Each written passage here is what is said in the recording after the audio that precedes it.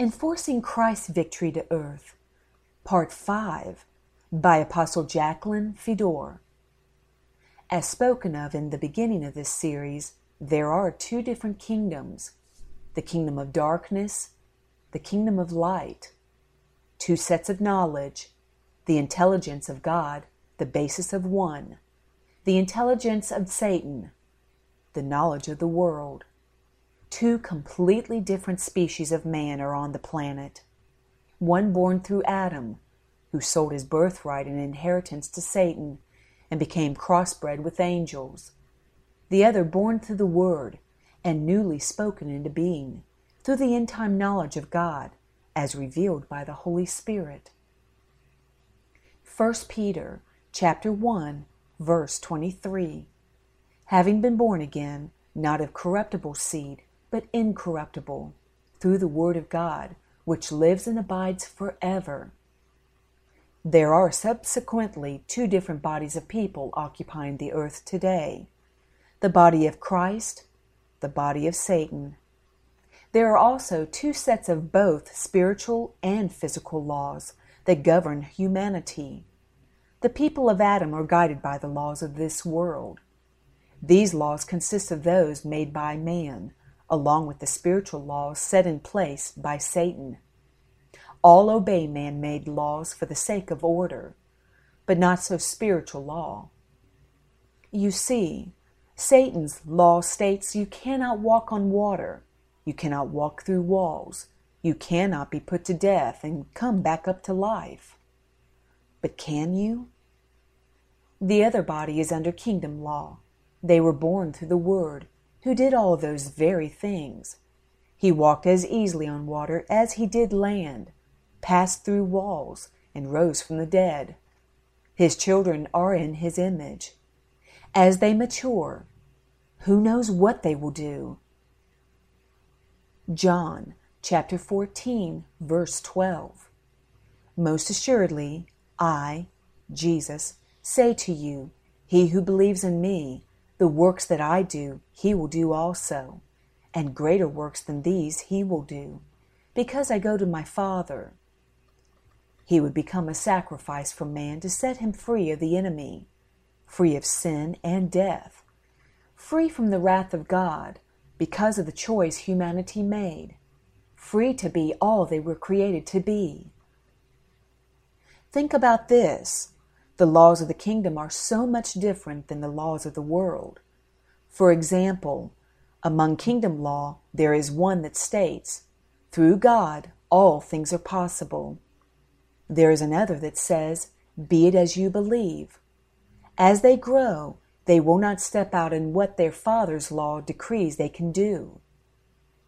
Will this not increase their ability way beyond what is known now?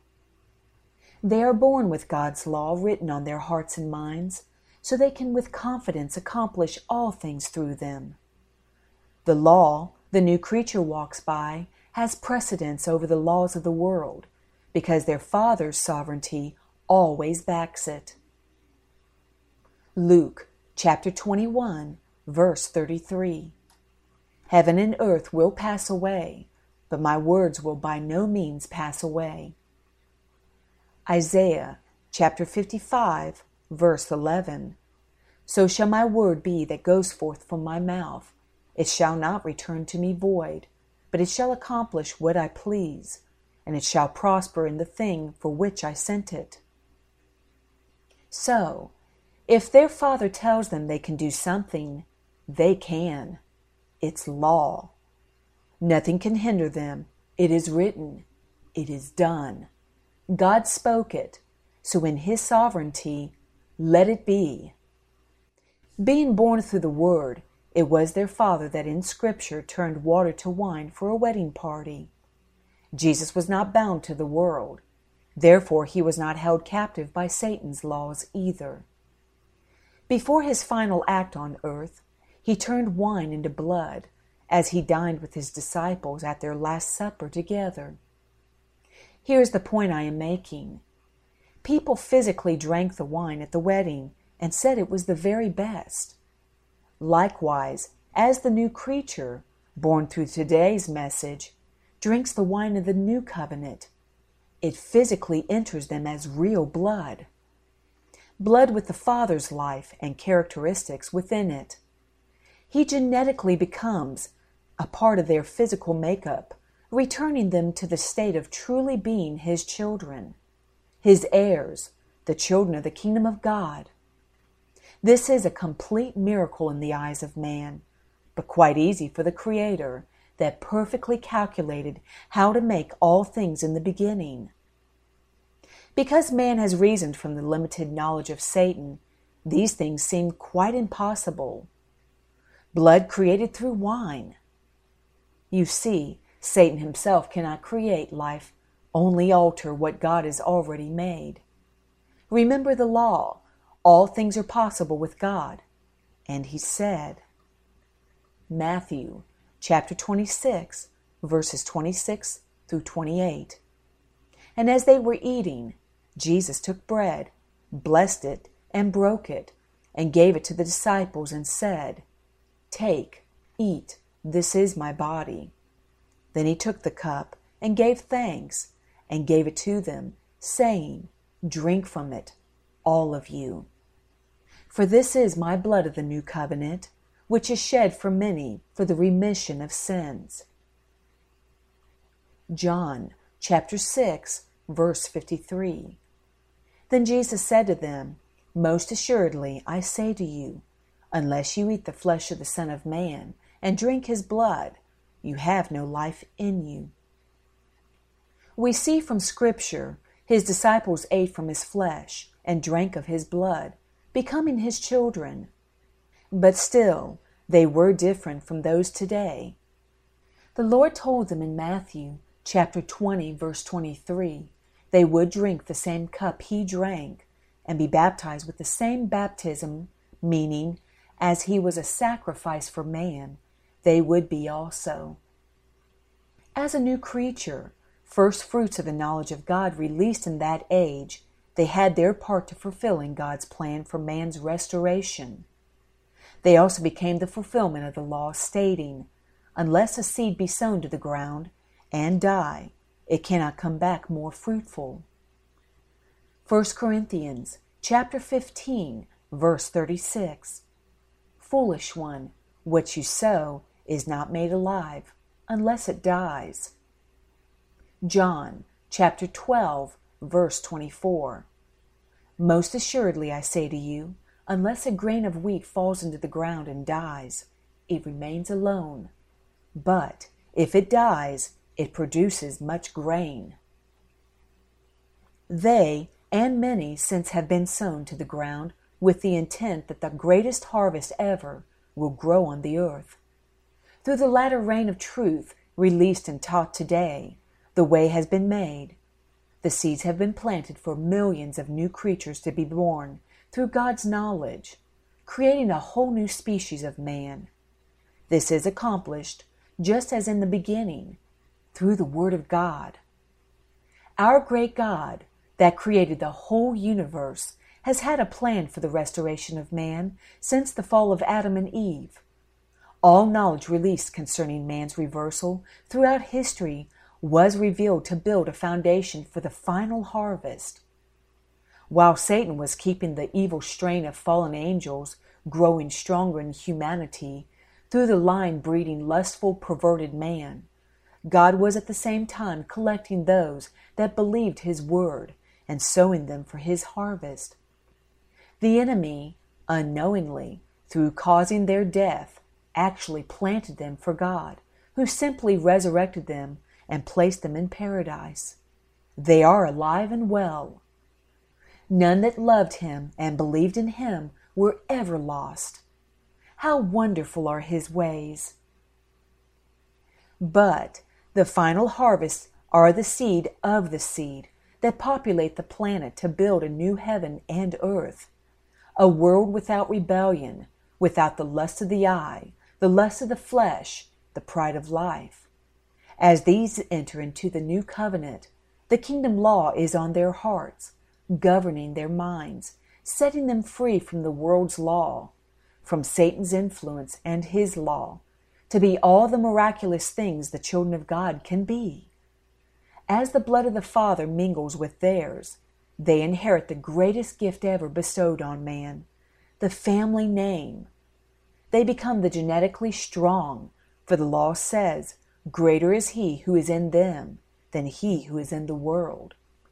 As these grow and mature in his image, they will do even greater works than Jesus.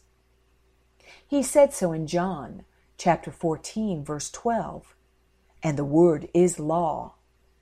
The new creatures are genetically designed to be able to do all things and walk in the authority of the name of their Father, whose name is above all names. Remember, the law said, all things are possible through God. Isn't the law something to absolutely rejoice over? Isn't the resurrected Word, the living Torah, Christ wonderful and glorious? Isn't Father's plan for restoration of man beyond anything we can express gratitude for? At last, a species, a kind of humanity that will bring credit and honor to the name of their Father, ones he can with joy call his children. For thousands of years man has profaned the name of God by rebelling against his law and taken advice from the enemy. Man has built this inferior world on the knowledge of Satan to the discredit of God. His name has been something spoken about in the religious community, but walked on in the perverted world they have created. All the sorrow, grief, affliction, and pain being experienced by man today originated because of this offense. Man profaned the name of God.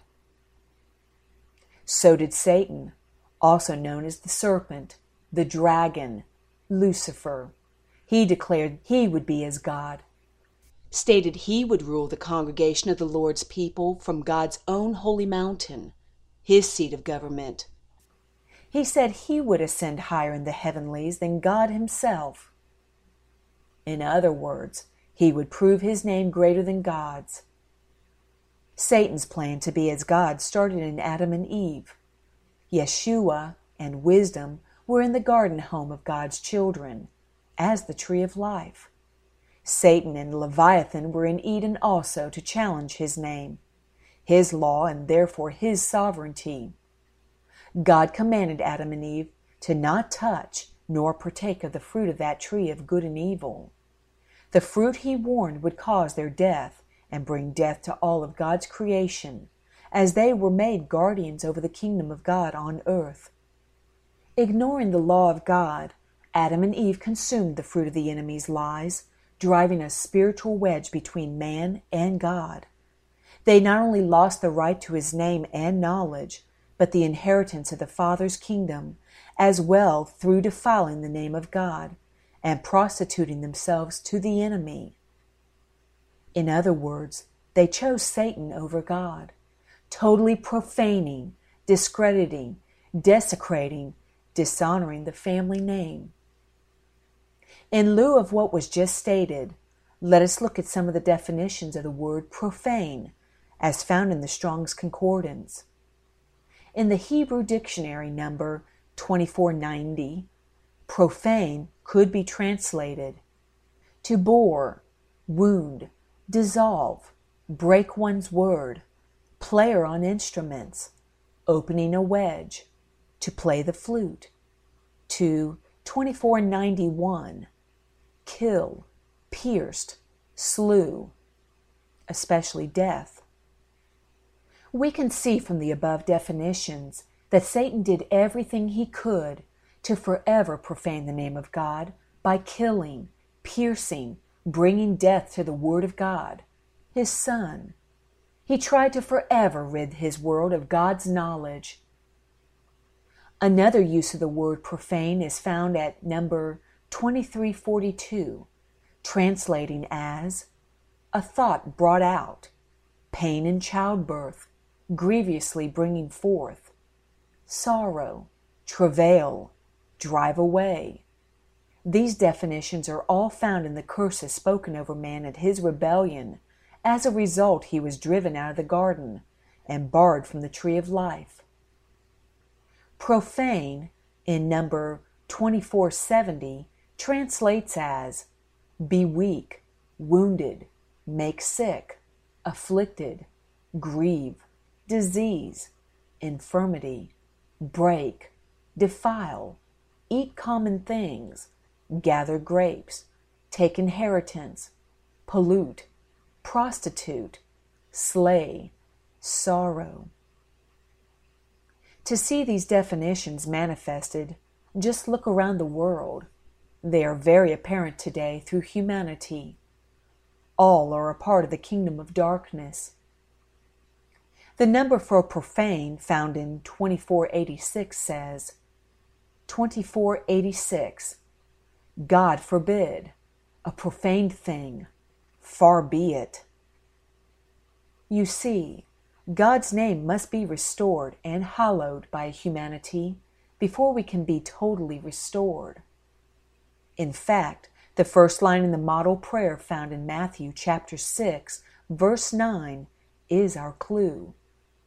Our Father in heaven, hallowed is your name. The word hallowed, number 37, in the Greek dictionary means to make holy, purify, to venerate, sanctify. From 40, sacred, pure, blameless, holy. There are many people on this planet that do not believe in God, let alone stand in awe of His name. There are those of the world that know His name, but real reverence for it is not there. There are many so-called godly people that also fall into this same category, which brings us to the final number for profane. 952 in the Greek dictionary, meaning heathenish, wicked, threshold, accessible, crossing the doorway, to 953, to desecrate, to 939, to walk, apace, the foot. Rebellion made humanity accessible to the enemy. Leaving the household of God, they entered the threshold of the household of Satan. Consequently, instead of being fruitful and multiplying for the kingdom, extending Eden's conditions across the earth to house all of those born to them, the reverse happened. The whole of creation has been desecrated. Satan and man have together profaned the name of God. In closing, things are changing. Mankind has repented, and reversal is on its way. God's knowledge, His word, is returning to man so strongly a new race of man has been born. A new creation is being spoken into being as in the beginning, and a new heaven and earth is therefore being established. God's kingdom has come. His will is being done, and His name glorified above all names. This new race walks by kingdom law and are beginning to fulfill the scripture we read earlier from John, chapter 14, verse 12. As they mature and ripen, they are God's sacred seed, His final crop that proclaim He is King of kings and Lord of lords. Mankind is getting much closer to seeing the victory of the cross being enforced on earth.